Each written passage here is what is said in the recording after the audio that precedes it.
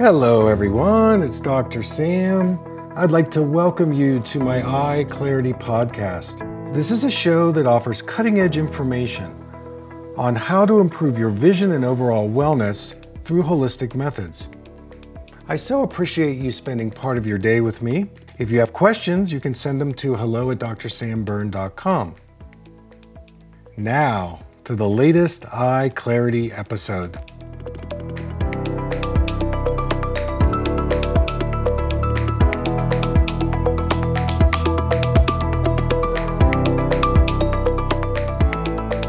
Hi everybody, Dr. Sam here.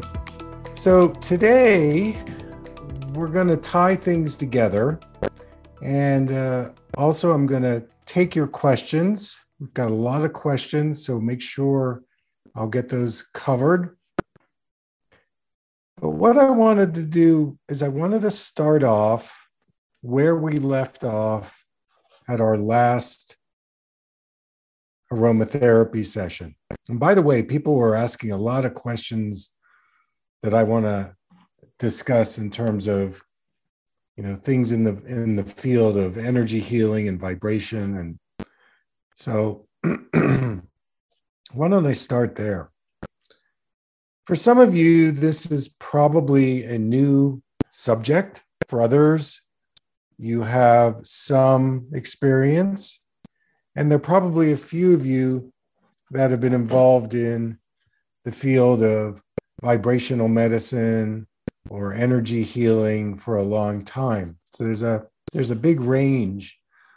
And my advice would be that for you, if you are interested, there's a really good book that might be a great introduction for you. And the book is titled Power versus Force. Has anybody ever heard of it? You can let me know on the chat.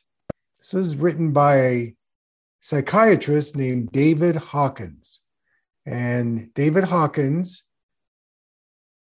had a very interesting career. He started off in New York City, and he evolved where eventually he moved to Sedona, Arizona, where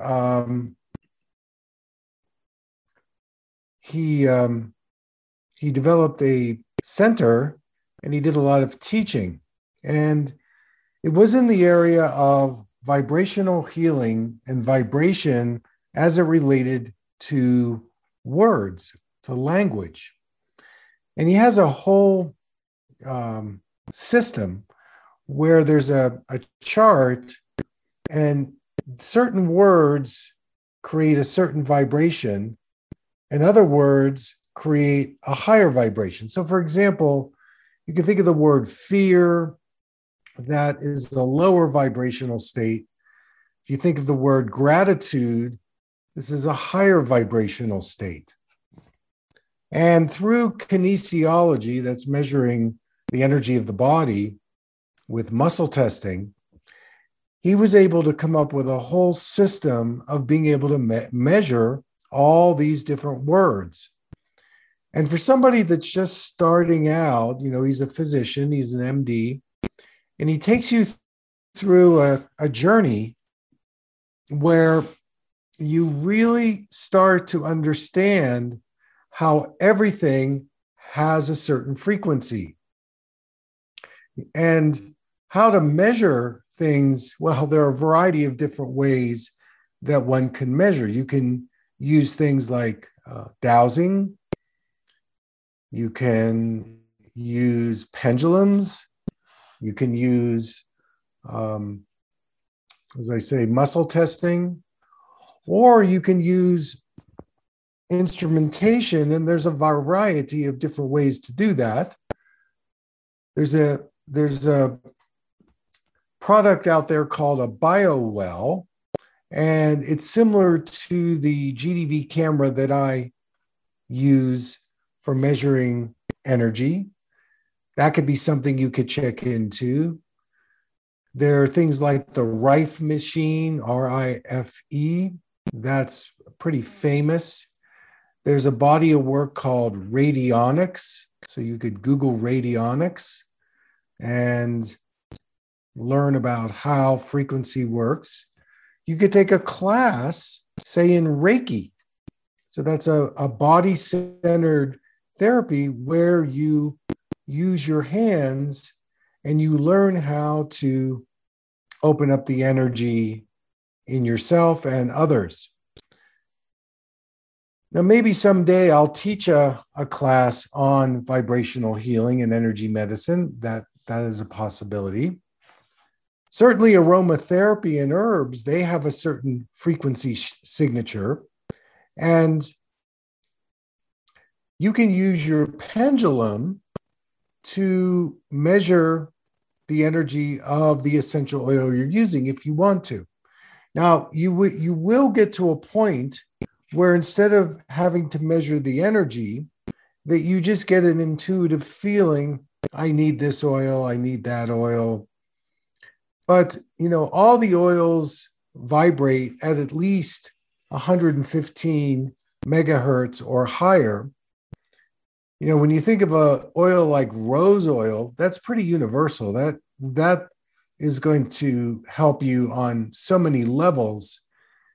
But I want to caution you about being in an X treats Y. I've got this condition, so I take that. That's not the way vibrational healing works. And as you get more into vibrational medicine, you start to realize there's actually an alchemical process of being able to mix things together and come up with a solution or a result that surpasses what the problem was.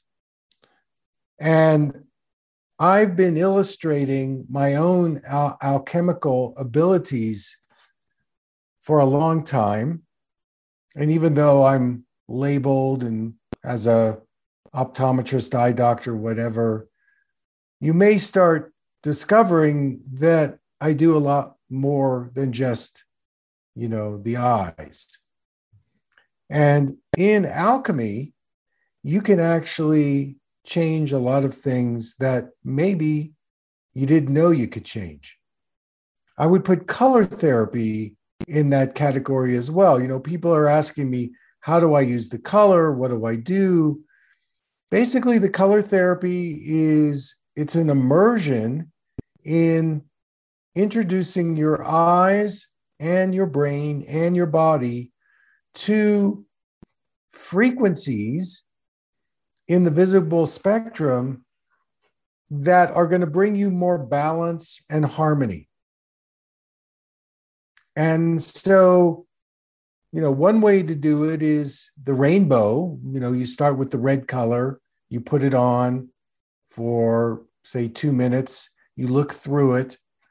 Some safe questions to ask would be, what do I see and what do I feel? And just be with whatever comes into your awareness.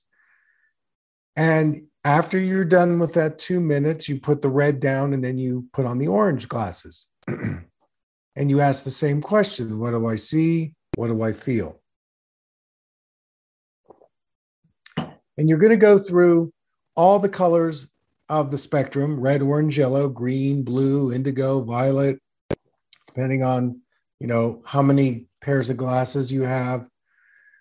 And my advice would be to do it every day. Do it for 30 days. Make it a practice for you and keep a journal, keep a notebook of your thoughts, feelings, observations, either before, during, and after the color therapy session, because it could really open you up, open your consciousness, open your vision, open things up that you don't even know that are possible.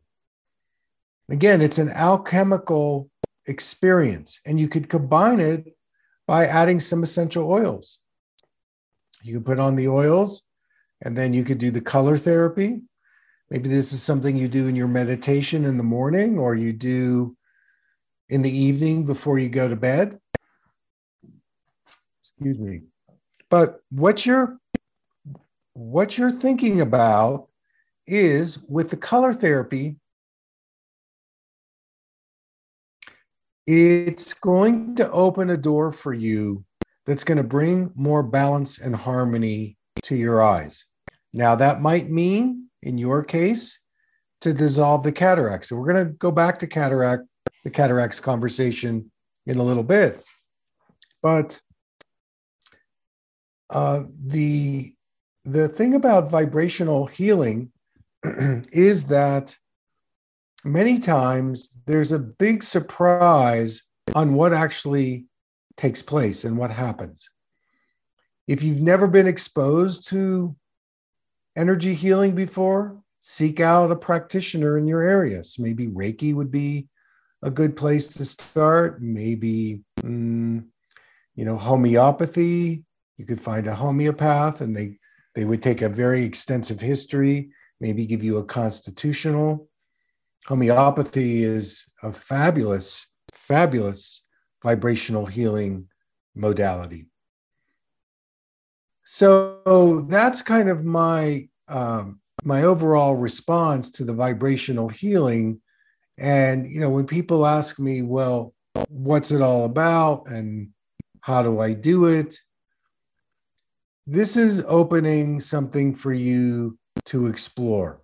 I don't have the answer, that I'm not equipped in this class to go deeply into it, but I do think it's an essential part of being in the whole picture, that we just can't look at things in a physical way. Okay, so this is what we're going to do right now.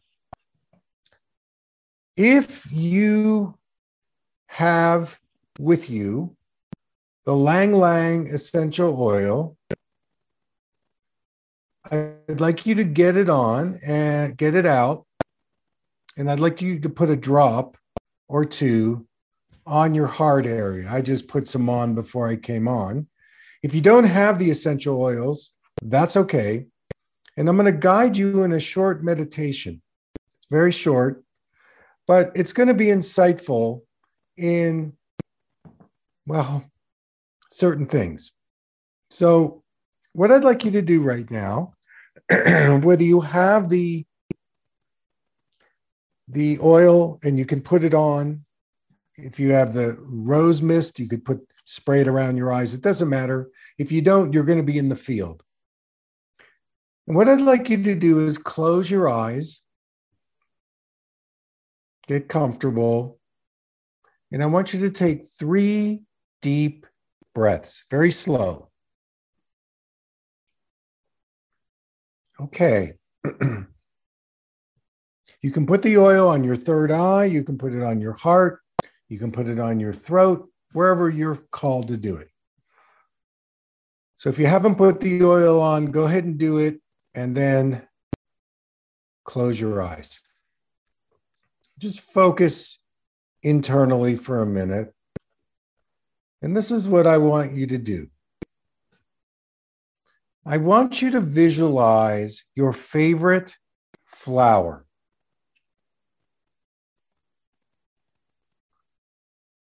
Now, we've got a lot of flowers out there. It could be a carnation, it could be a rose, it could be a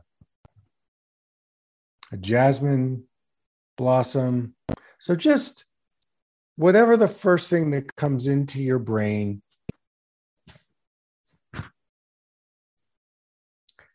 And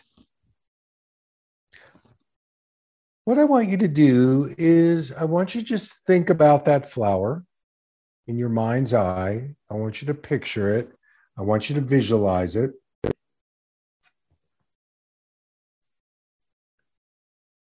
And I want you to connect now to your inner flower.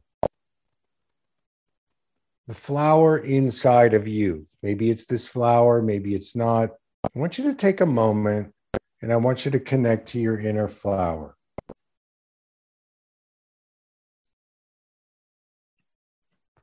Now, how's that inner flower doing? How is your inner flower these days? and ask your inner flower, what do you need? Do you need more water? Do you need more attention? Do you need more food? What is it that is lacking in your inner flower? Well, how's the health of your inner flower? And notice how your inner flower feels emotionally, what you're feeling there. How's the connection? Make a commitment to your inner flower that you're going to give your inner flower a little more attention each day. You're going to acknowledge your inner flower. And then you can slowly, again, take a few deep breaths. You can open your eyes.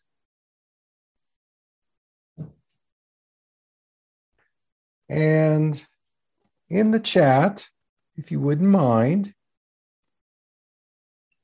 can you share maybe what flower you saw and what's the state of your inner flower? Okay, so Gilbert saw a sunflower,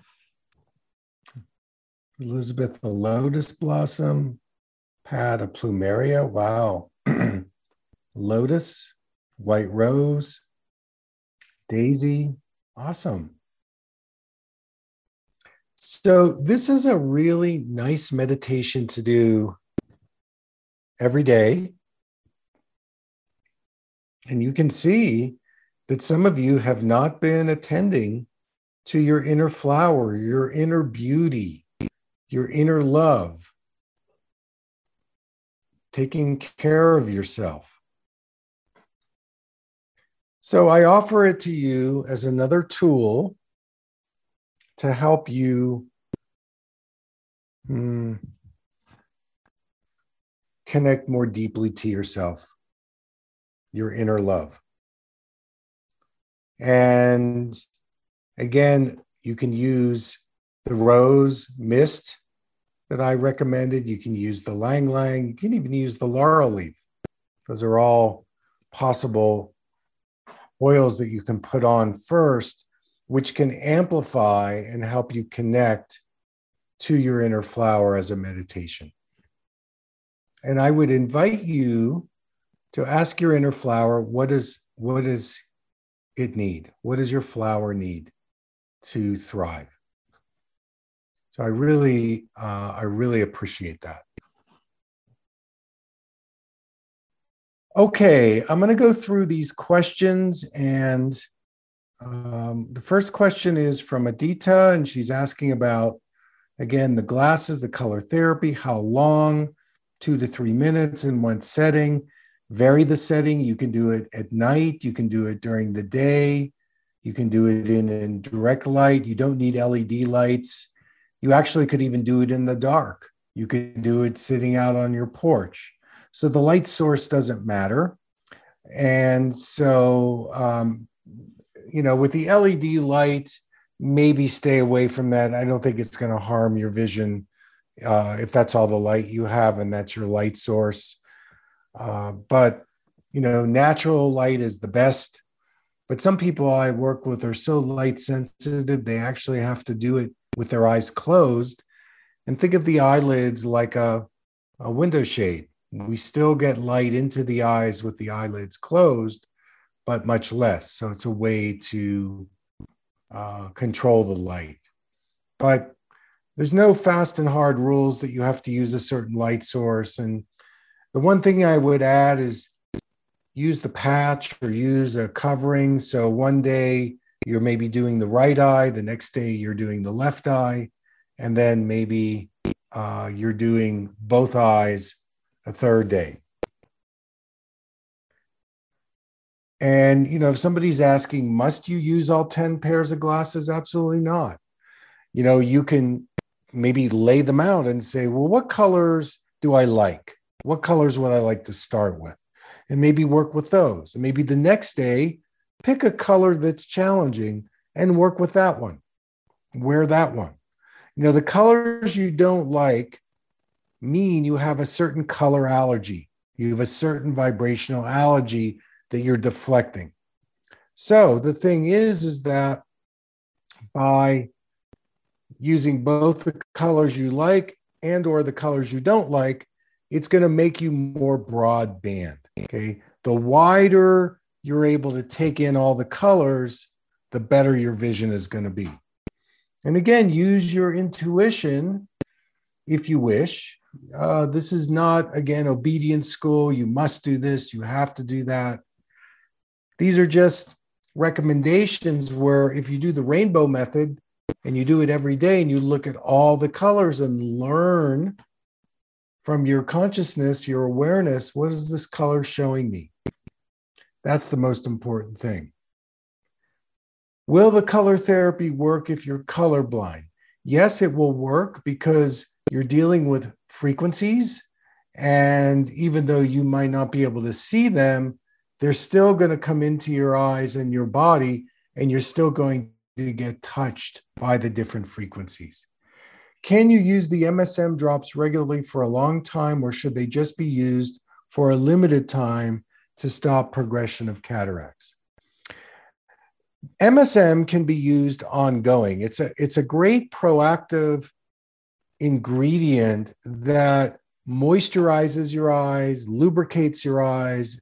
It helps support collagen health. And so you can use the MSM ongoing even after the cataracts are gone, because it's going to support your eyes to stay lubricated. That's really the most important thing.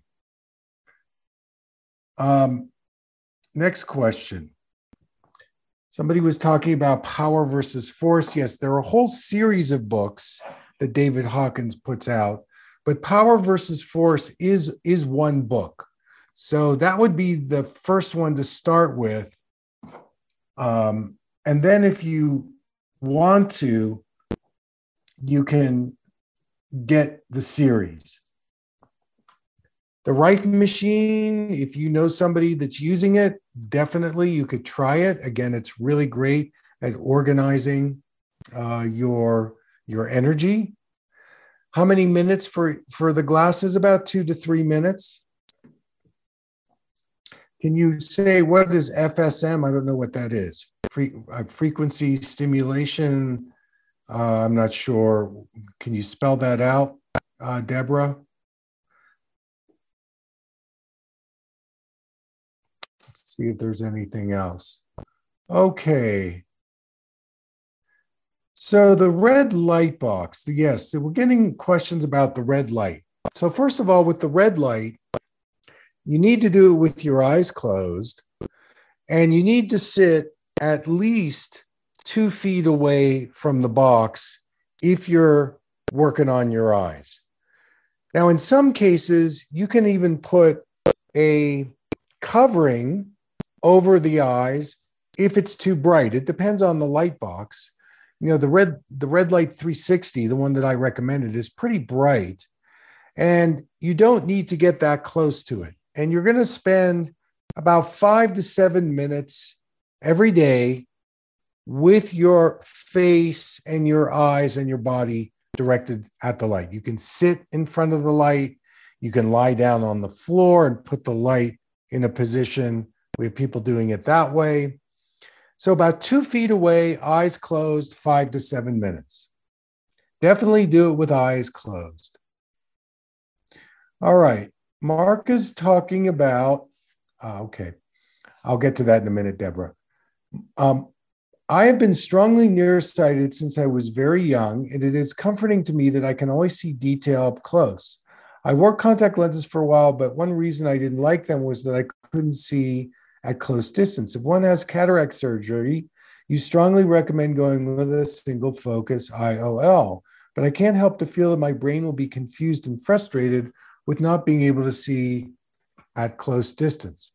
All right, well, first of all, with the contact lens prescription you received, the reason why you couldn't read up close is because the doctor overcorrected you for distance. And when most eye doctors, what they do is they overcorrect you for distance, and then you lose your near vision. And one of the techniques that I learned many years ago was to slightly undercorrect somebody for distance. This is in the nearsighted. And by undercorrecting them, they actually could still read.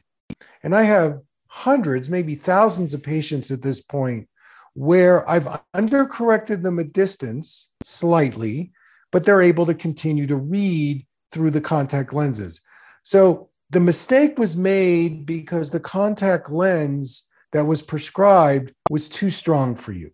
That's the problem. Now, if you're going to go for cataract surgery, what you need to tell your doctor is that you want him to give you the prescription that slightly undercorrects you for distance. So you still have a little bit of myopia. How much? Maybe minus a quarter, minus half, minus 75, minus 1. I don't think I would do any more than minus 1. But the thing is that with the undercorrection, then what happens is you are able to continue to read. But if he tries to overcorrect you for distance, you're exactly right. You're going to lose your reading abilities. So you have to tell him that you want to be slightly undercorrected in the distance so that you want to be able to read up close. And your brain is going to like that. And I want to caution you about doing the monovision where he corrects one eye for distance and one eye for reading. That is going to confuse your brain. But if you get both eyes corrected for distance, slightly undercorrected, then you're good to go. All right, Deborah is asking a question about frequency-specific microcurrent. This is where they use an electrical stimulation with these small electrical probes in and around your eyes. And my experience with microcurrent is mixed. For some people, getting the microcurrent, getting the electricity into the eyes is what they need. They're not getting enough electrical charge. But I find with most people, because they're on computers and digital devices, the microcurrent actually creates too much electricity. You don't need more of it. So it's not really creating the balance or the results that you're looking for. So in the eyes, we've got the fluid and we've got the electrical. We've got both of those elements going on. And for most people, they have an underdeveloped fluid body and an overdeveloped electrical body. So the microstim is just going to give you more of the electricity that you don't need, whereas what you really need is more hydration in the eyes. That's the thing that's missing, and the microcurrent doesn't address that. So thank you. That's a really good question. Okay, so I know we've been talking about cataracts, and we got a little bit off. We talked about aromatherapy, color therapy, but I want to circle back to the cataracts because that's what this course is about. And I want to make sure to emphasize certain points. I want to bring in some new ideas, and I want to tie it all together because what will you be doing after this class? What is your course? What is your call to action? I've given you a lot of information, but what do you do with it? How do you create the result that you're looking for? So that's what this presentation is going to be about. So again, when we talk about reversing cataracts, it's more than just reversing cataracts. It's connecting to the matrix of our healing. So in other words, our bodies are a result of millions and millions and maybe even billions of years of a planetary process of evolution. You know, we had to come from somewhere. So we came from the caveman, who came from the dinosaur, who came from, if we go back, the sea animals. And before that, So in other words, there's a lineage here that's very species inclusive. And I know this is a big picture what I'm talking about, but I feel that what's happened in Western medicine is that we have lost the recognition that we get to choose our health. And I said this, I think, at the first class, that it's very easy to go to an authority figure who's got a degree and who's telling you, he or she is telling you what to do. And you go, this is not really lining up with my philosophy, with my lifestyle. And we're kind of stuck because the information we're getting is not matching what we really want or need. And if we can find somebody who can give us that information, then we can take it and we can plug into this matrix of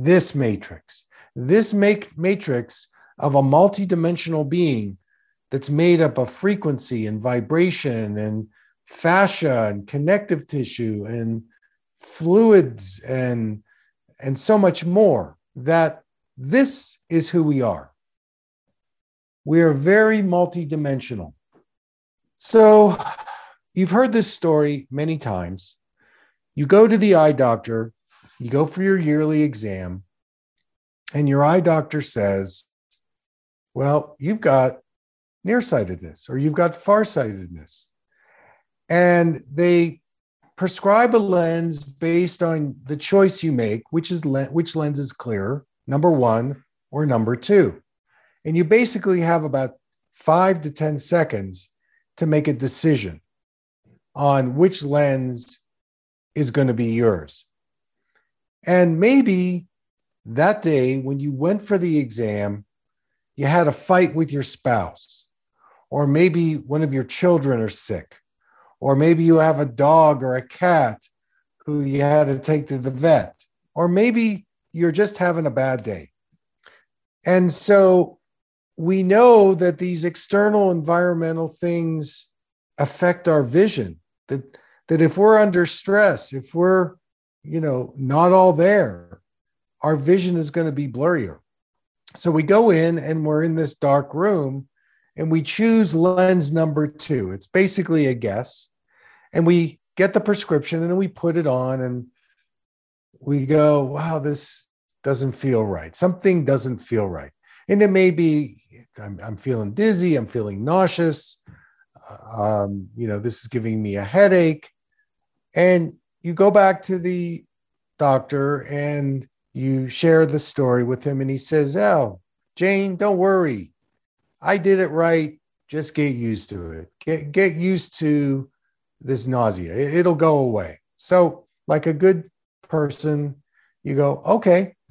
And you start suppressing your sensations, your feelings, your vision, and you force yourself into this lens.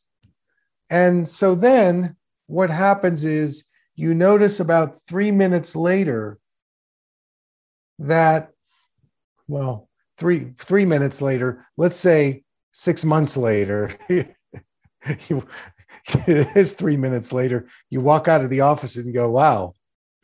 And what's really interesting is I have people that spend thousands of dollars on their glasses and they bring them to the exam for me, and they got a shopping full of glasses that they've spent thousands and thousands of dollars and they can't wear it. But anyways, let's say you do force yourself into wearing it, and 6 months later, you go back and he says, Doc, I can't see out of these. I'm blurry again. And the doctor is in a great situation because he says, oh, let's make it stronger. And so you get the stronger lens. Maybe now you're in a bifocal because now you're losing not only your distance clarity, but you're now having difficulty seeing the small print, maybe the print on your phone. And now you're in a bifocal and you're using that, you get that, and it's very difficult to maneuver, but you get used to it. And then maybe a year or two later, you go back and the doctor says, well, Your eyes have gotten even worse. Now we got to put you in a progressive lens. So you've got all these different gradients of the lens. This is even more disconcerting. And you're on the computer a couple hours a day and you're trying to focus through a small part of the lens that you can actually see clearly in the progressive lens. Another year later, you're turning maybe 50 or 55. The doctor says, oh, you've got the beginnings of cataracts. And we might as well get you in line because there's no question that this cataract is going to ripen 5 to 7 years. And that when it ripens, we're going to have to cut it out. So get ready. So you leave the office and go, wow, I'm programmed now that not only am I in progressive lenses, my eyes keep getting worse every year, but now the doctor says I'm going to need cataract surgery. And they're all different ways the doctors work. Some of them will say, well, let's schedule you for the surgery now and be proactive with it. Others will say, you know, I'm not really seeing much of a cataract, but you're 60 years old. Let's do it anyway. And so you have all these different experiences. I mean, these are the stories I hear from people. And let's say you started to eat more plant-based. Maybe you started to, you know, explore more antioxidants. You're doing maybe some kind of a fasting. You're involved in a qigong practice or a yoga practice. Maybe you're getting into some meditation things. And you go, you know, this eye stuff, when I go get treated for my eyes, it doesn't line up for me with who I am and what I'm expressing. And this is kind of where a lot of people sit, especially between the ages of 50 and 70. This is the classic eye exam experience. Somebody said the eye exam is like a lie detector. Well, I'll tell you this, the eye exam is basically a computerized readout or just a readout on the adaptive responses you're making in your vision to be successful in the environment. So if you're nearsighted, you pull the world in to protect yourself. If you're farsighted, you push the world away. If you twist the world, you've got astigmatism. And if you're in really serious shape, then you start changing the anatomy of the eye, macular issues, cataract issues, glaucoma, dry eye, you know, all these different things start manifesting because there's so much stress that you're putting into your eyes and there's a starvation in the eye tissue. Help, I'm not getting enough nutrients. And if you're wearing the wrong prescription or a prescription that you have to work harder at seeing, that's going to make things even more challenging for you. All right, let's move on. So I've talked about the eye-brain connection, and I beat this drum every day. And with this particular statement, there was a study that was done at the University of Rochester, which stated that they're studying the brain, they were studying the eyes, and their results said that 50% of what we see is in the brain. I would say it's higher. I would say it's 90%. 90% of what we see is in the brain, and 10% of seeing is in the eye. And the eye exam that you go to is only exploring that 10%. That's the sad part about it. There's so much vision in the brain that is thrown aside. You're not even evaluating it because it's a glasses check and an eye health check, and that's it.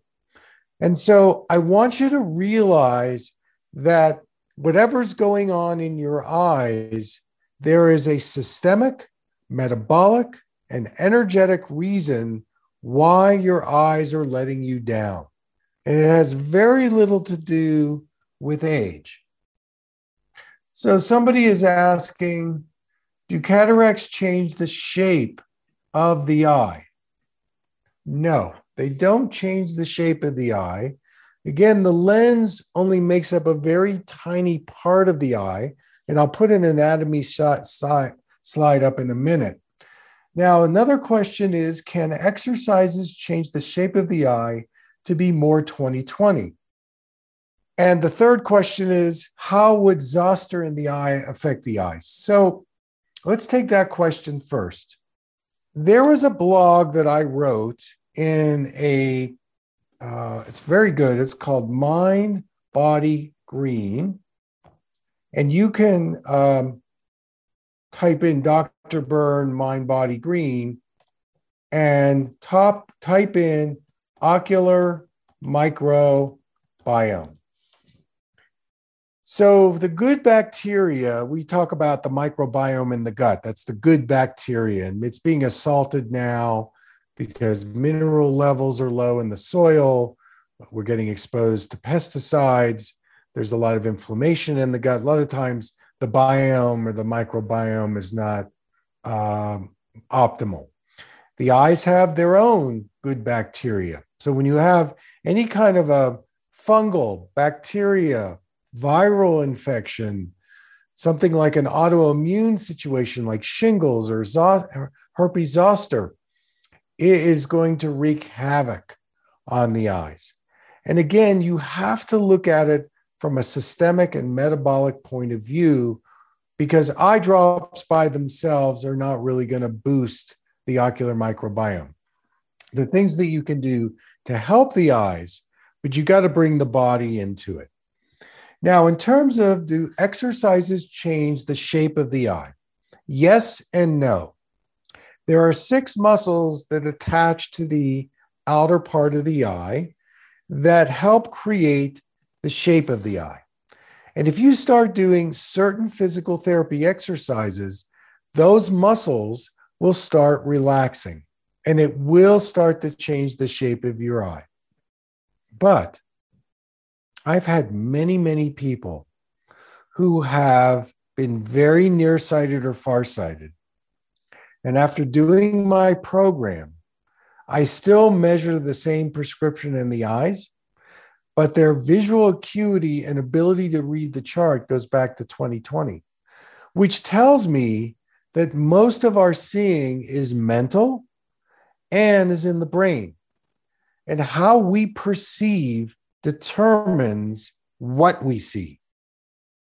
And it's less about chasing the 20/20 and more about understanding the habits and conditioning that affects our eyes. And when you start changing the habits and patterns in the mental realm, it changes how you see things.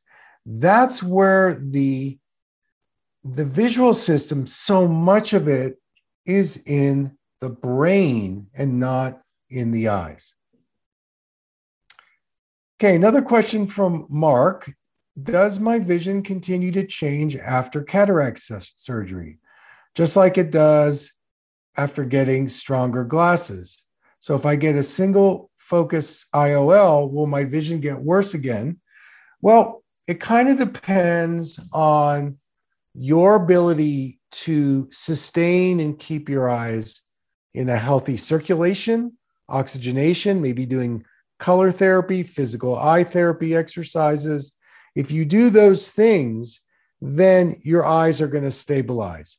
And my experience is that they tend to stabilize more if you do some eye exercises and do a lot of the things that I'm saying. So let's move on. And here is the picture of the lens right here. And that's a healthy lens. And you can see that it's almost white. Now, this sentence is important. The lens is an avascular tissue. It relies on nutrient absorption indirectly.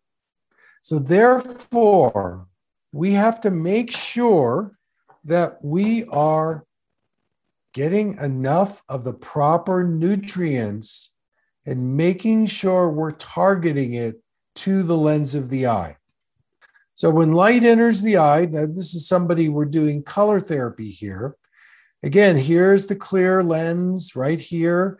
This is where the floaters are. This is the vitreous gel. This is the optic nerve. If we can get more nutrients into the lens, it's going to stay clear like it is here.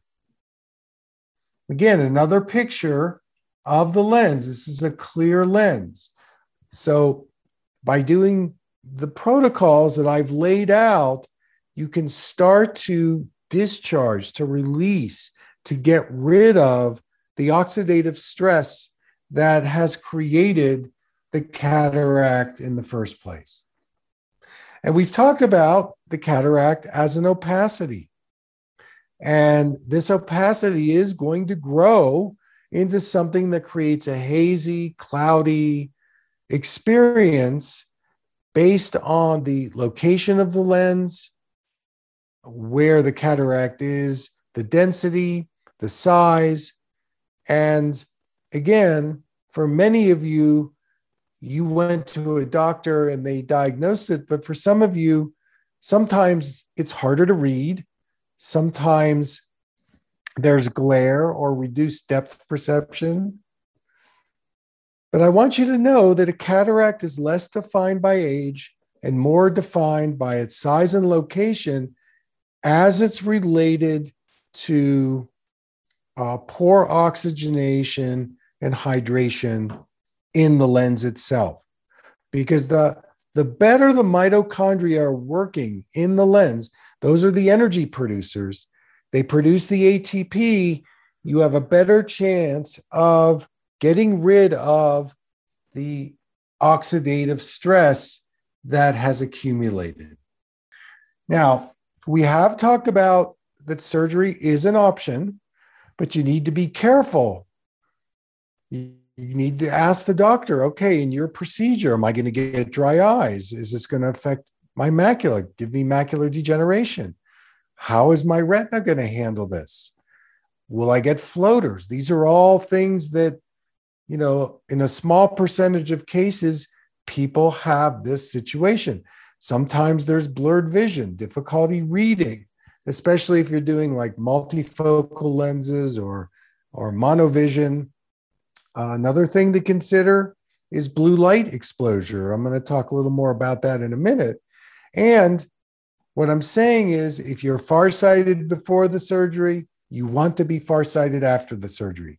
If you're nearsighted before the surgery, stay nearsighted after the surgery. That's where the brain confusion comes in. Now, let's say you do my protocols and things keep getting worse and worse, and they start interfering with your daily activities, then it's time to consider surgery. So my challenge to you is to do these protocols for 3 months. And then if you're not getting improvement, you can start to think about the surgery. Be aware of things like smoking, obesity, high blood pressure, diabetes, blood sugar imbalances, steroid drug use. We talked about that. Physical trauma, exposure to chemicals. These all play a role, and what you eat has an effect on the lens health. Now, I'm going to share something else about the EMF, and this is controversial. That if you wear a metal frame for glasses, that's going to conduct the EMF much more than if you wear a plastic frame. So if you wear a metal frame, consider getting a plastic frame so that you're not conducting the EMFs into your eyes. Again, we've talked about the causes of cataracts. Steroids are a big cause. Not only do steroids cause cataracts, they also can cause glaucoma. It increases your eye pressure. Here are some other drugs, and I think you have this handout. Even things like a lot of ibuprofen. If you're in a situation with inflammation and pain, consider other things that you can do to to make this happen. So somebody is asking, do you have an article on the emotional part of seeing? So my suggestion would be to get my book, Creating Your Personal Vision. I talk a lot about in that book the psycho-emotional aspects of vision. All right, now the mechanism of the lens, as I said, it's transparent and it's a high water content. It's mixed of proteins. And when cataracts start to form, there's a consolidation of the proteins that eventually create this opacity that's going to give you the cataract situation. And all it is oxidative stress that is creating this yellow or brown color in the lens itself. Okay, we've talked about glycation, sugar in cataracts. So if you're having a struggle with blood sugar levels, again, you're more susceptible to getting cataracts. So you need to be very careful about how the sugar molecule bonds with the protein molecule, and this leads to what we call a glycation process and creates kind of a cataract that is more in the cortical cataract family. I'm going to show you the pictures again. So the nuclear cataract, again, that's the center part, okay, right here. So you can see it. That's more in the front. The second is the cortical cataract, and that's around the edges. And that's what a cortical cataract looks like. And then the subcapillary one is in the back of the eye. It's usually a little smaller. You could ask your doctor. And by the way, Mark, thanks for the information on the intraocular lens and blue blocker, because you can get a blue blocker in an intraocular lens, and you can ask your doctor for that if you need to. Okay. All right. We talked about the protocol for reversing cataracts. The 5% MSM, wait 10 seconds, add the Oculomed. You want to do that 3 times a day for 3 months, 3 times a day for 3 months. Talked about how the MSM is really therapeutic in supporting collagen, and also it pushes the Oculomed more deeply into the lens of the eye. So it's a win-win situation. So my eye vitamin, my goodness, FedEx delivered our vitamin to our fulfillment house. We have seen them receive it, but it is not up yet on the web store. But it has been received. So hopefully, fingers crossed. Very difficult these days with the way COVID has changed shipping and handling and freight. I don't like to blame it on COVID, but I've just seen over and over again, there's just a lot of problems with shipping. But our fulfillment house has received the eye vitamin. You can get that, the glutathione sublingual liposomal. Again, if you're having difficulty with that, contact us. You can get that through Designs for Health. They have excellent liposomal products. The vitamin C, the Inato vitamin E liquid. I've talked about how this type of vitamin E is more absorbable, and it really targets lens health, retina health.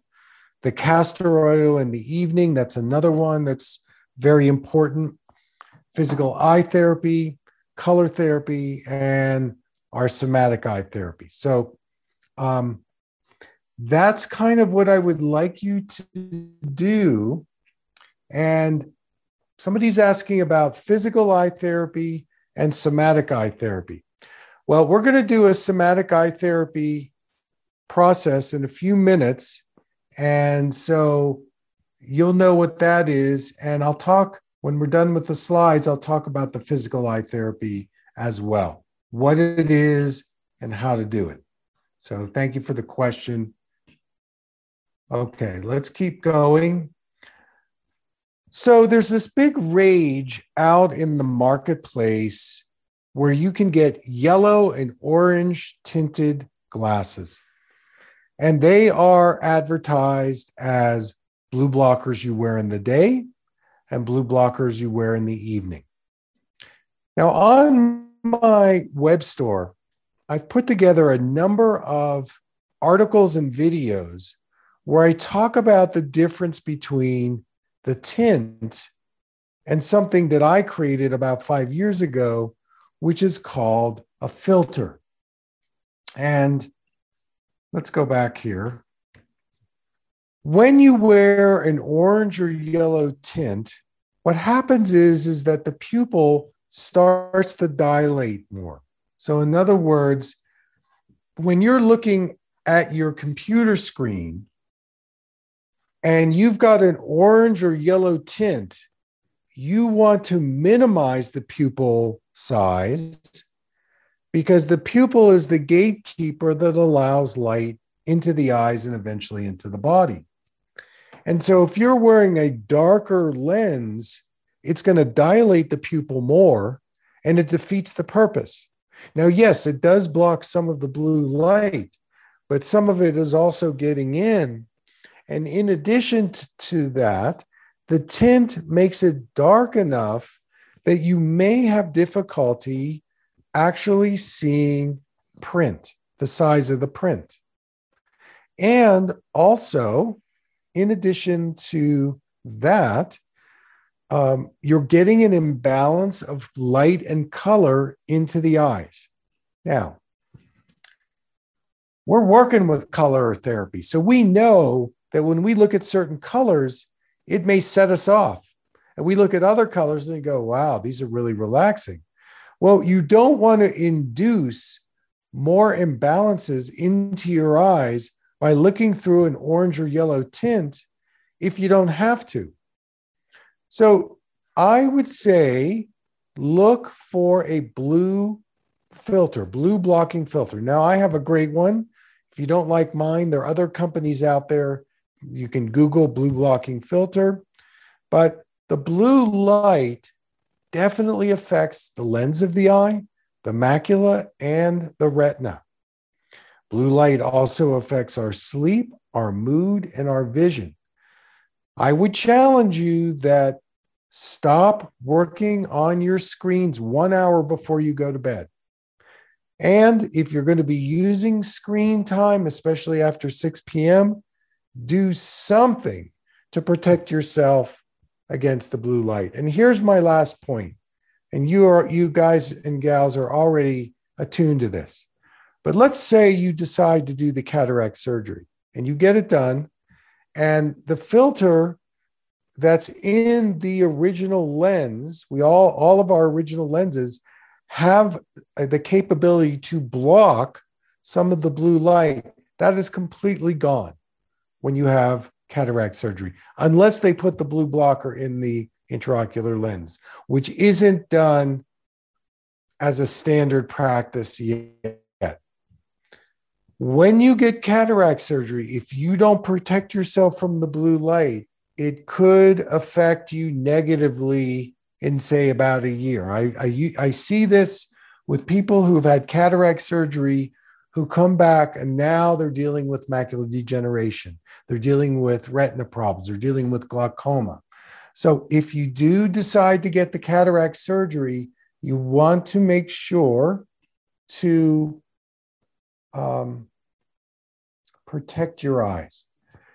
And the blue light sources can be televisions, LED lights, all screens.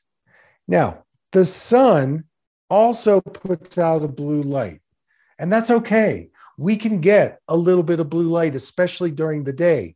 The issue really comes in when we start digesting or ingesting blue light after 6 p.m. What it does is it fools the pineal gland. It tricks the pineal to stop producing the sleep hormone melatonin. So it starts to affect our sleep.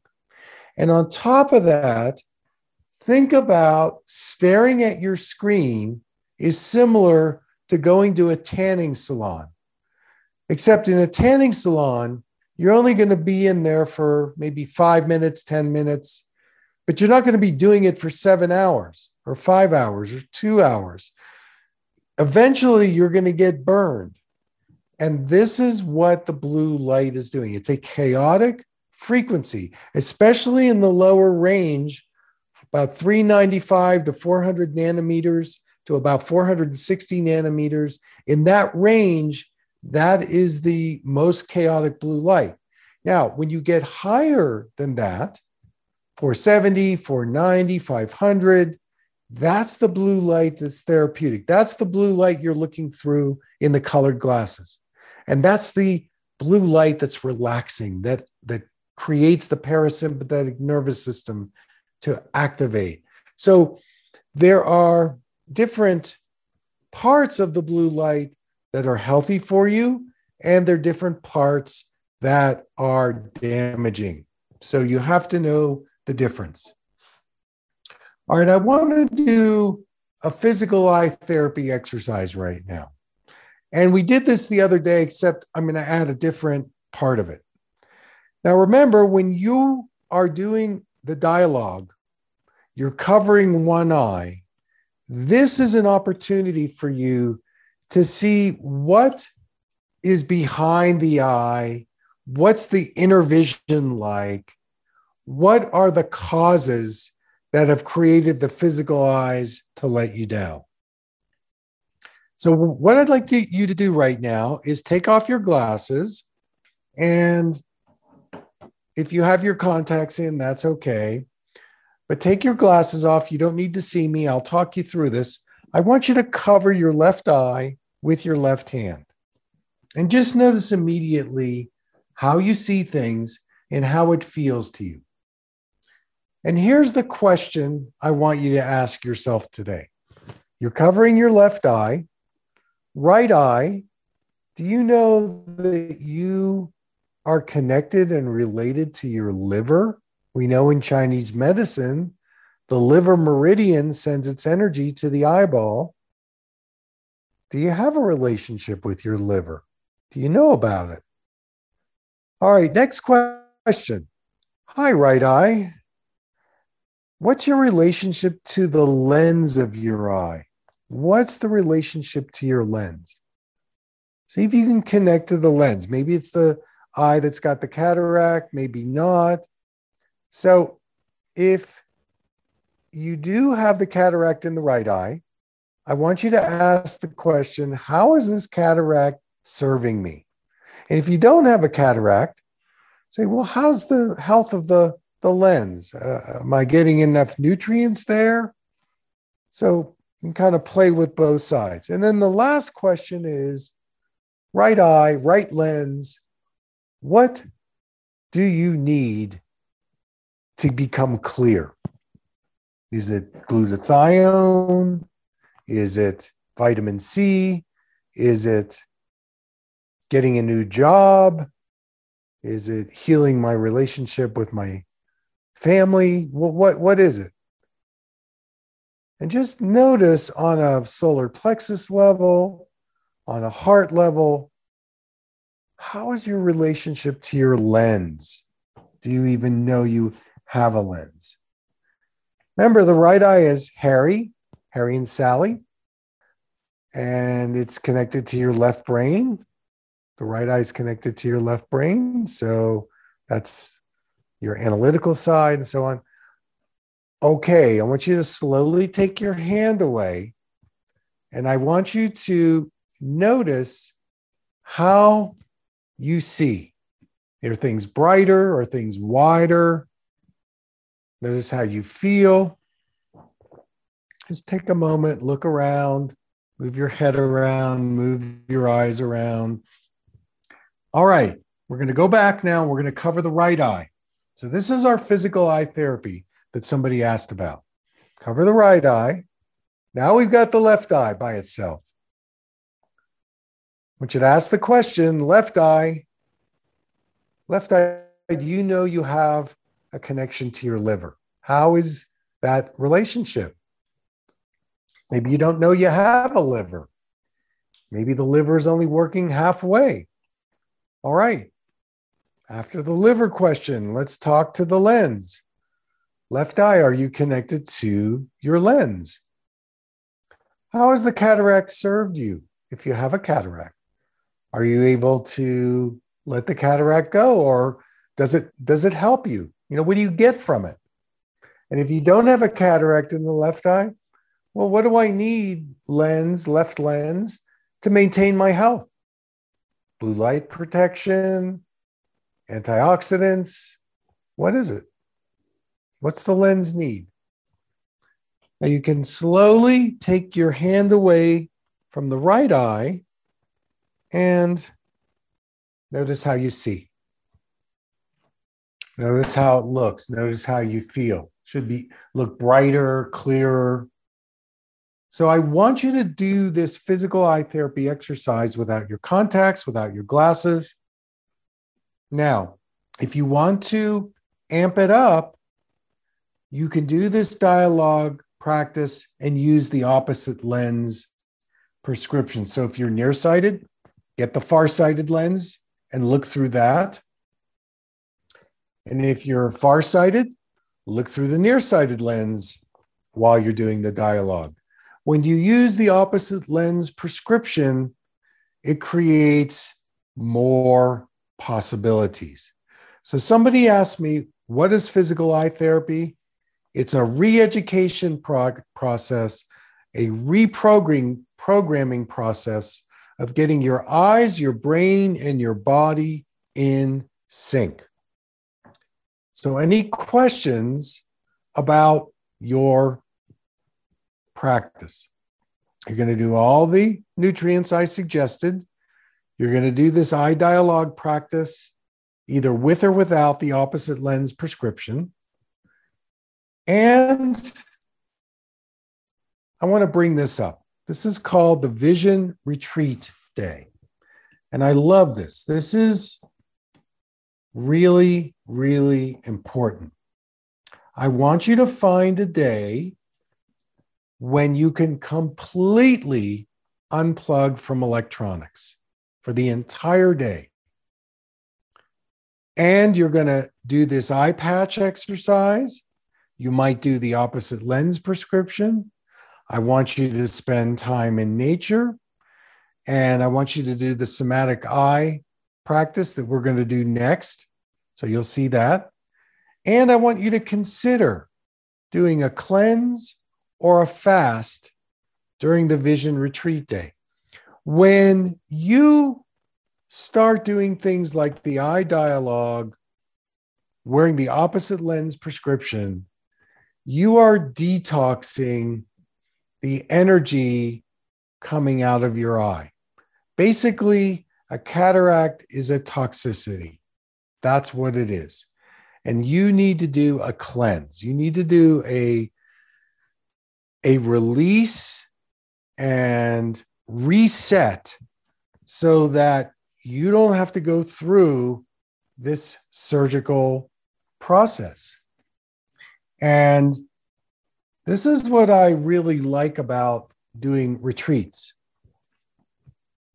And, not everybody likes this kind of contemplation or this level of responsibility of when you're on your own. Before COVID, every year, I used to both take retreats where I would just be a participant.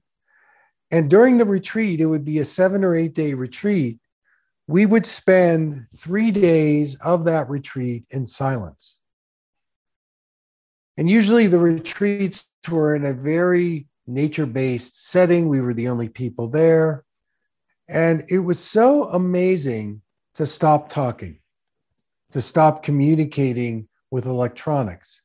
And going into silence is pretty challenging because at the very beginning, your mind is going to be going very, very quickly and probably a lot. And what you do with that is you can just write it down in the notebook. It's a way to discharge how busy the mind gets.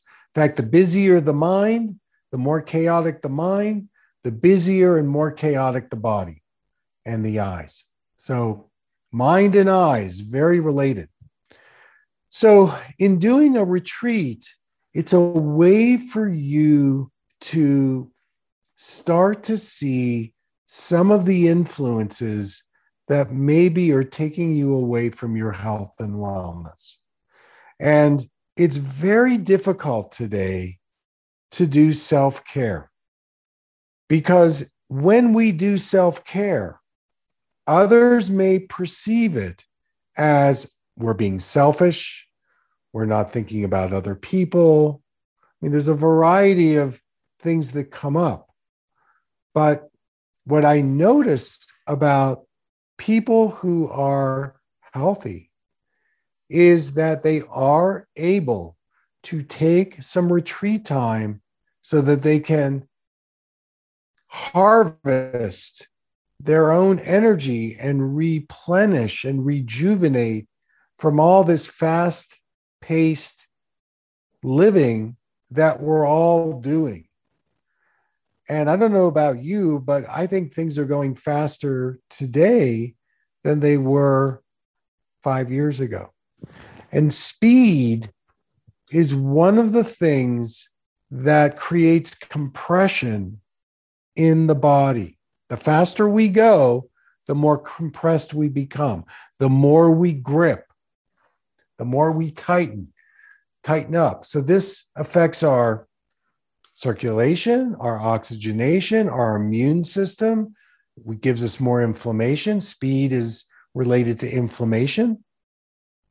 So taking a pause, taking a retreat, maybe you live in a family, you've got children, you've got animals, you've got spouse. Maybe you need to get some help to come in so that you can go have a retreat for yourself. I think everybody could benefit from it. And, you may get some heat from it. You may get some resistance from family and friends. But again, self-care is the way out of this. And the more we practice self-care, we become a role model for others to also practice self-care. And I think that's a way we're going to raise the health quotient in our society. But somebody's asking, both my eyes are near farsighted and astigmatic. Could I get a prescription for eye dialogue, opposite prescription? So there it's getting kind of complicated. I think what I would say in that is that, let's say, for example, your right eye is nearsighted and your right eye is farsighted. I don't know, but let's say there's a difference going on, or there's a nearsighted problem at distance and a farsighted problem at near. I would tend to start more with the distance prescription and work with the opposite lens that way. And all we're trying to induce in the opposite lens prescription is for you to react to blur, because we don't like blur. It's the signal that the eye doctor has said something is wrong. Well, not necessarily. That if we learn to embrace and go into our blur, we actually can get more clarity. It's part of that alchemical process that I keep talking about, that we want to offer things to our bodies that maybe in our consciousness, we're weak in that area. Maybe we're deficient in that area. So you need to feed that so that you can get a better balance. It's hard. Nobody wants to go into the uncomfortable, because uncomfortable is like, whoa, I can't deal with this. But the more you go into the uncomfortable, that is going to expand your comfort zone. Another thing that I used to do is I would pick one or two subjects, things out there, and I would go take a seminar. I didn't know anybody. It might be in a place I never had been before. And the idea is that by going into something new, that is a neuroplasticity practice. That's going to create new pathways. When you're nearsighted and you go to the doctor and he gives you a nearsighted lens, which clears up the eye chart, what I'm asking you to do in a therapeutic setting is to use an opposite lens, which is going to create a blur. Now, you do this locked in your bedroom.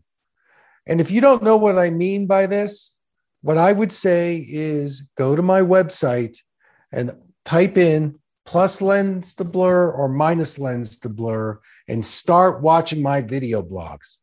And then you will start understanding the beauty and the technique of using an opposite lens to create clear eyesight. It's a very powerful tool of challenging the status quo. So here it is. I'm going to give it to you. You can stay in the same track over and over again. That's called a closed system. Or you can challenge your status quo, and that becomes an open system. And when you live in an open system, there's more creativity, there's more vitality, there's more innovation, and we're not just buying into the company line, the party line. I'm a certain age X, I need to get cataract surgery Y. That's a closed system. And what I propose is an open system so that you can play in your growing edge. What is your growing edge? I would like each of you tonight or tomorrow in your journal to write in, what are 3 of my growing edges that I want to explore? I don't know, it's different for different people, but what are your growing edges? It may have nothing to do with this class, the eyes, it may have nothing to do with that, but it has everything to do with it. So the vision retreat day is something I'd like you to put on the calendar. If you put in some silence during that day, that would be great. And now we're going to move to the piece de resistance, our somatic eye meditation. And I want to talk about this for a minute before we do it. So some of you know, and some of you in this class have heard of something called continuum movement. And I talked about this the other day. And if you don't know what continuum movement is, and you want to learn about a visionary, innovative, somatic, body-centered practice, I would go to the continuummovement.com website. I would Google Emily Conrad, Continuum Movement, and watch some of her YouTube videos. And this somatic eye meditation comes from continuum movement. And what I keep telling everybody is that when we work with the eyes, we're working with the whole body, and we're working with the whole body, we're working with the eyes. And one of the ways to reduce cataracts, to be proactive in your eye health, is to do this practice. Now, in the continuum movement protocol, what we do is we use sound as a way to open up the tissue in and around the eyes. And the eyelids are a major lymphatic immune system area. They're glands in these eyelids. This is a place that is highly susceptible to inflammation. And the more inflammation we have, the more our eyes are going to let us down. Okay, so let's go back. So in this practice, we're going to do this sitting up. 2 things are going to happen. You're going to take a baseline of your eyesight clarity and your breathing baseline. Why? Well, on the eyesight clarity, we do it at the beginning and we do it at the end, you're going to see how the clarity improves as you do the practice. And in the breathing baseline, that's going to tell us how our nervous system is working.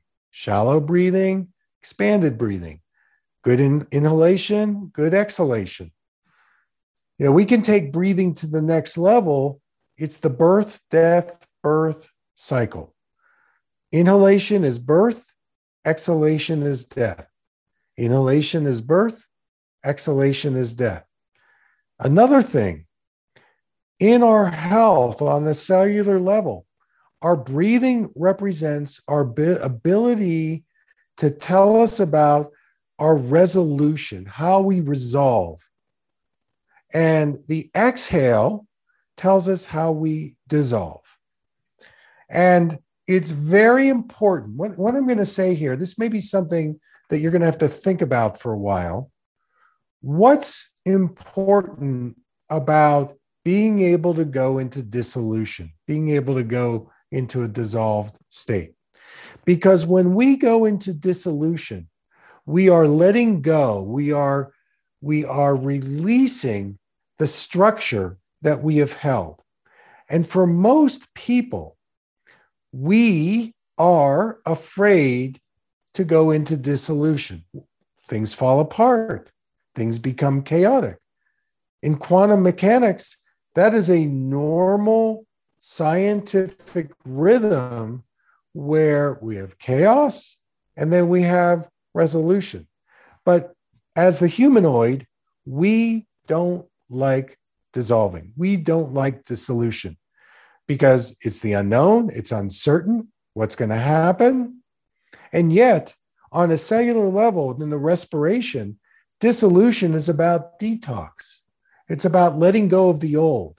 It's about not having to orient towards our history or our story. So instead of orienting towards, I have this condition, I've got this diagnosis, my mother beat me when I was a child. You know, we have that all up on our mantle. You know, you meet somebody and immediately they go into their trauma. Well, let me tell you about the time my father, blah, blah, blah. So the whole thing is our orientation is based on our past. And our vision is very tied into, are we in the past or are we in the present? You know, a cataract is about being caught in the past. That's what it is. And when we learn to dissolve, become dissolute, our resolution becomes stronger, our vitality becomes better, our resiliency becomes much more, and this creates more thriving. This is why I like you to wear the opposite lens prescription, because it forces you into dissolution.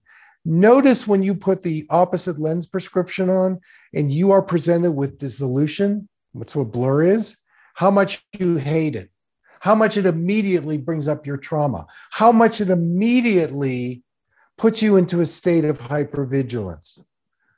And if you can soften the inhibitors around, can I just go with this dissolution?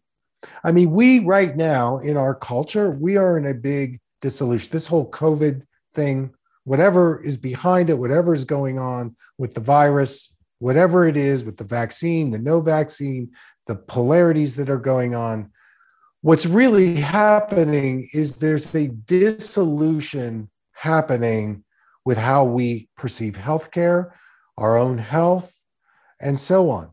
And it's beautiful. It's hard. It's uncomfortable. We might lose friends and family because we're on one side of the fence and they're on the other.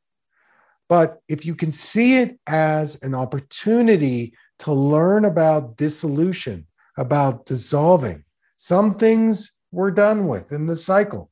Other things have a longer cycle. We then go into resolve, dissolve. And so in this breathing deal, we get to do it each moment, every time we inhale and every time we exhale. So the breathing when we're doing this practice, it is going to improve our breathing range and our eyesight range. That's why doing it every day, your system, your organism will start to have a broader range in its function. So the two sounds we're going to do tonight to help us are the theta breath and the palm hum. And we're going to repeat those, and then we're going to do a second baseline of our eyesight and clarity. All right, I'm going to stop the screen, and I'm really, I know I just gave you a big amount of information. You may need to listen to this a few times to understand what I'm saying, because this particular series of principles and concepts are, they're kind of ahead of the curve. You're not going to get this, in your local doctor's office. So we're going to do this together, and we're going to do it for about 15 minutes.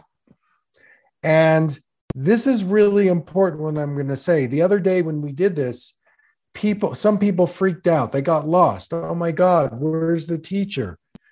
What's happening right now for the next 15 minutes is I'm going to step back from being the teacher, and I'm going to be with you so that you get to be your own teacher. Now, I'm also going to be here if you want to write me in the chat, but here's how it's going to work. I'm going to guide you for a while, and then I'm going to let you go.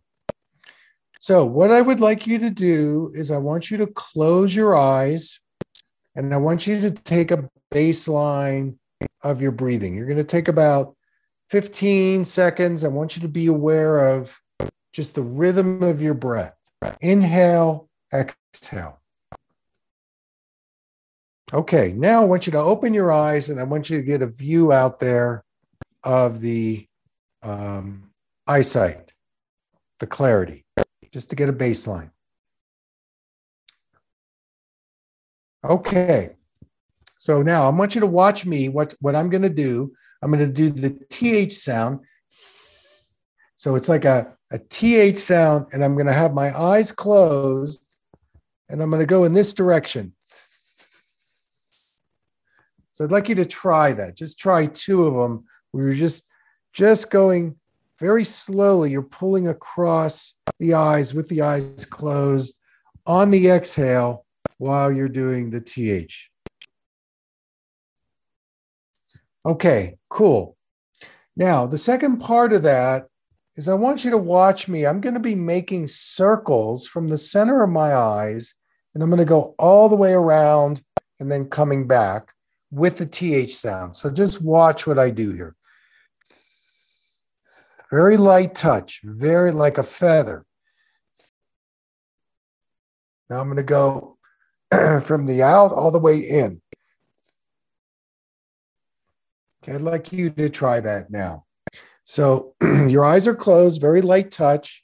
I want you to just do a little circle around your eyes, doing the TH sound. Okay. So that's the first part that we're going to do. We're going to do the spread, and we're going to do the circles. Now, the second part is the palm hum. So we can do this together. Rub your hands together. Breathe in through the nose. When you exhale, make a humming sound. Be robust on the exhale. Again. And one more. Then you can slowly drop your hands,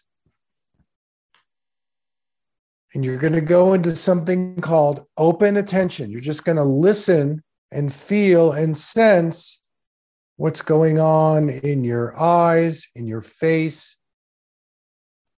And for me, I feel pulsing in my head area, like in my brain. Okay, so you can open your eyes. So what I would like now is we're going to do a little bit of a sequence, and I'm going to guide you. So you've taken a baseline of your eyesight and breathing. Let's do a round of thetas, 3 spreading out, so going this way, and then 3 going in an outer circle and 3 going in an inner circle. So let's do that right now. So you're going to close your eyes. You're going to place your hands lightly over your eyes. And I want you to slowly spread your hands away from each other while you're doing the thetas. Okay, now you're going to do the circles. Very lightly tracing around your eyeballs. Okay, now you're going to do 3 palm hums. So go ahead and rub your hands together. Breathe in. On the exhale, I want you to do a humming sound. Keep your mouth closed. Mm. Mm. Mm. Okay, now I want you to keep your eyes closed and I want you to go into open attention.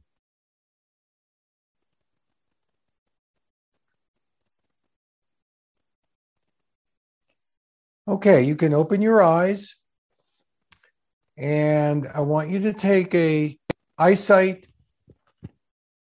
baseline now. How do you see things? How have things changed the way you're seeing? Just take a note of that.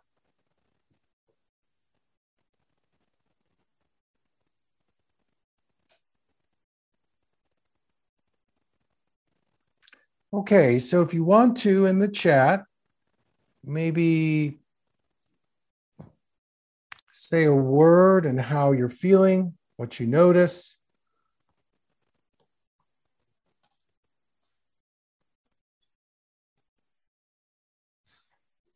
Okay, so we have bright and clear, clear, want to sleep. No change in vision, but brain relaxed. My heart is beating more strongly.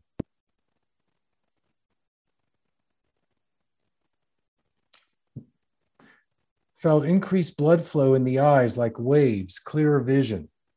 I love it. With eyes closed, a lot of light emanating. Pulsation in the periphery of the eyes and around the eyes.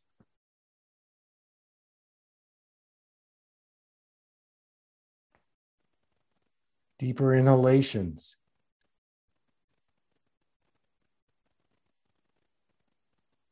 Okay. So most of you are getting, I could read the commercials on the TV, which is on mute. Feel a real sense of calm. I'm telling you, this stuff works. Yes, exactly. Nearsightedness clear. Freer breathing and more peripheral vision. Excellent. Thank you. I feel the Lang Lang has increased my meditative state today. Yep. Wonderful. Okay, I want to thank you for sharing all that. I'm a real believer. Okay.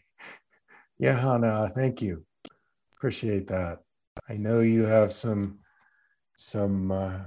connection with Continuum. We have a Continuum connection there. So thank you. All right, ladies and gentlemen, we're coming down towards the end, and I want to share a couple more things before we say goodnight, and that is this. The only way you're going to get the results that you're looking for is to commit in a process for the next month. I would like 3 months, but a month to do these things. You need to spend at least 15 minutes every day. I want that commitment. If you can make that commitment in doing all of these things, you will see improvement. And I'm going to check up on you. I'm going to be following you. So I want you to take advantage of this information. All right, somebody is asking, if most seeing is emotional, what is happening when things don't improve? It's a complicated question because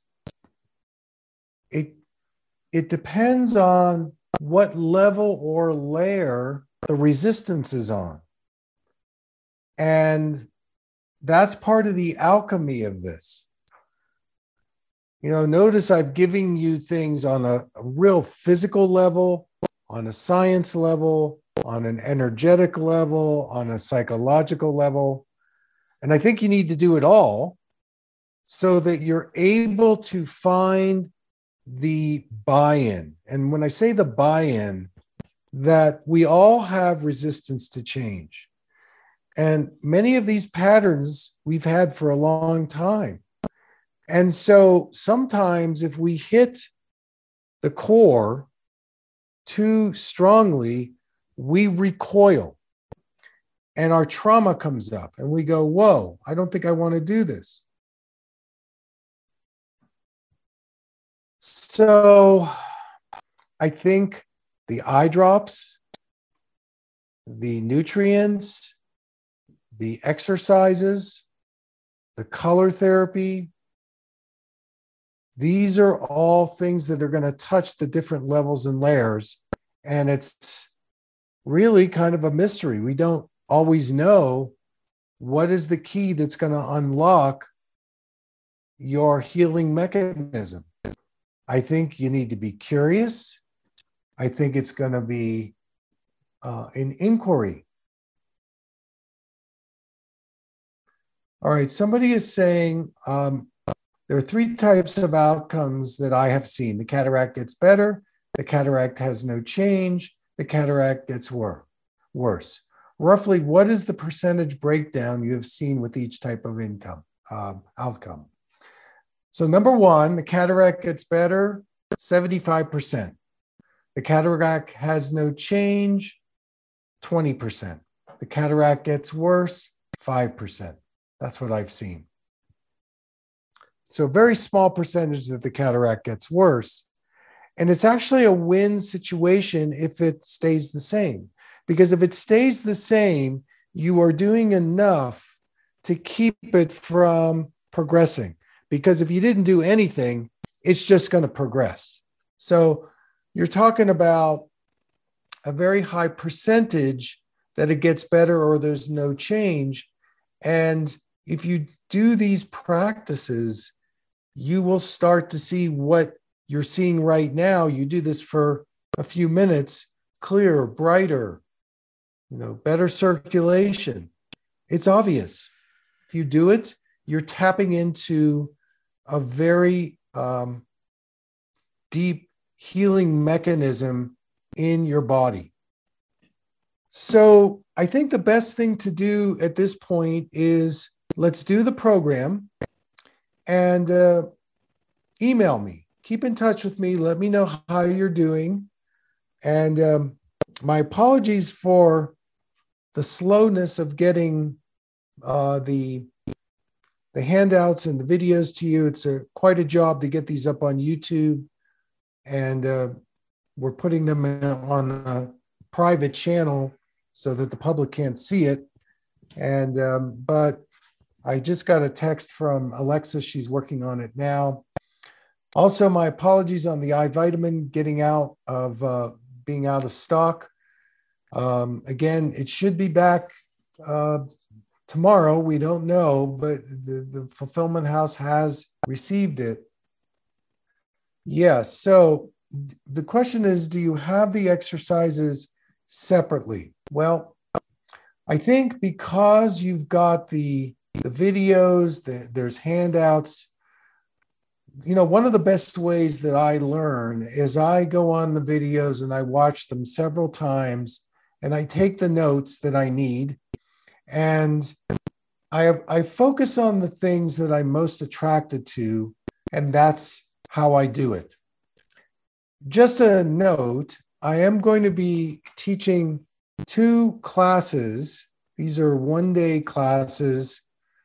One is going to be, level 1 is going to be October 9th, and it's on vision and neuroplasticity. And then the level 2 is going to be Saturday, November 13th. So it is up on my website.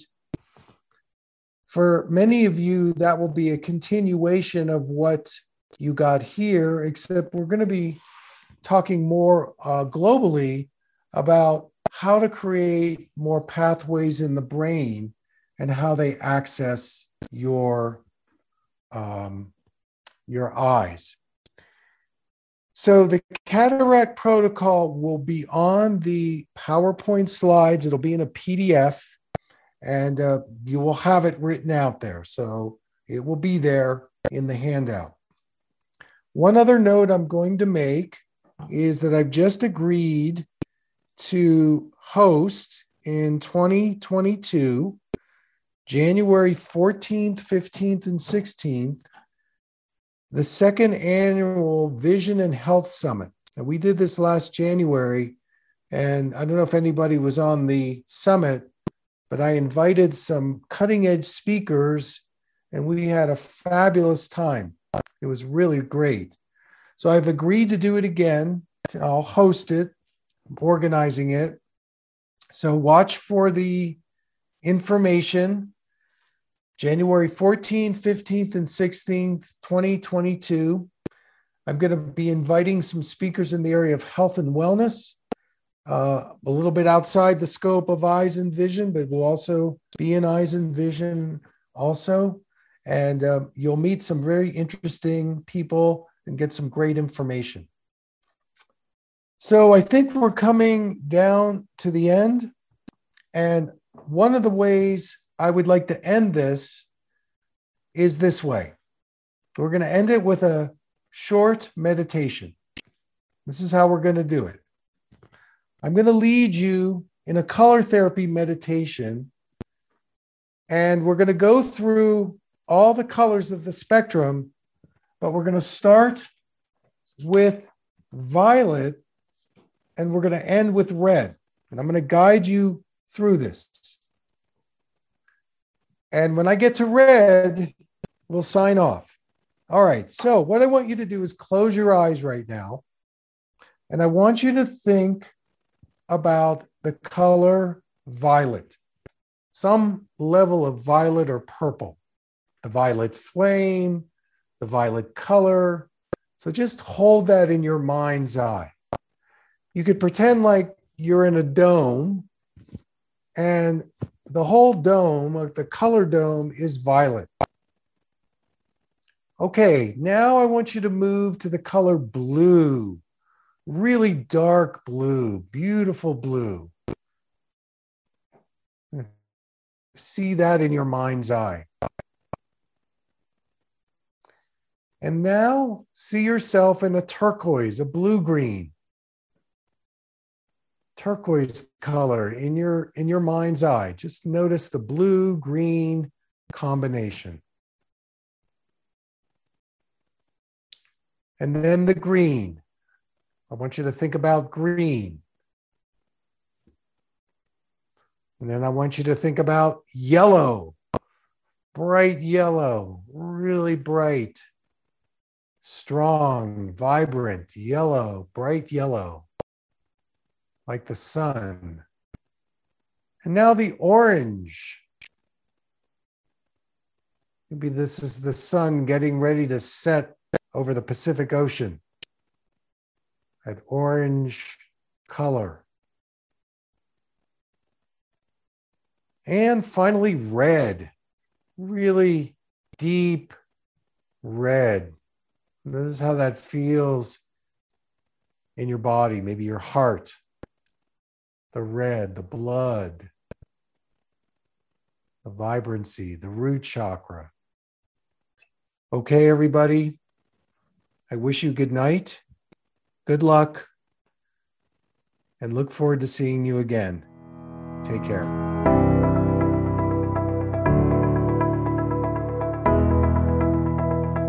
Thank you for listening. I hope you learned something from the Eye Clarity podcast show today.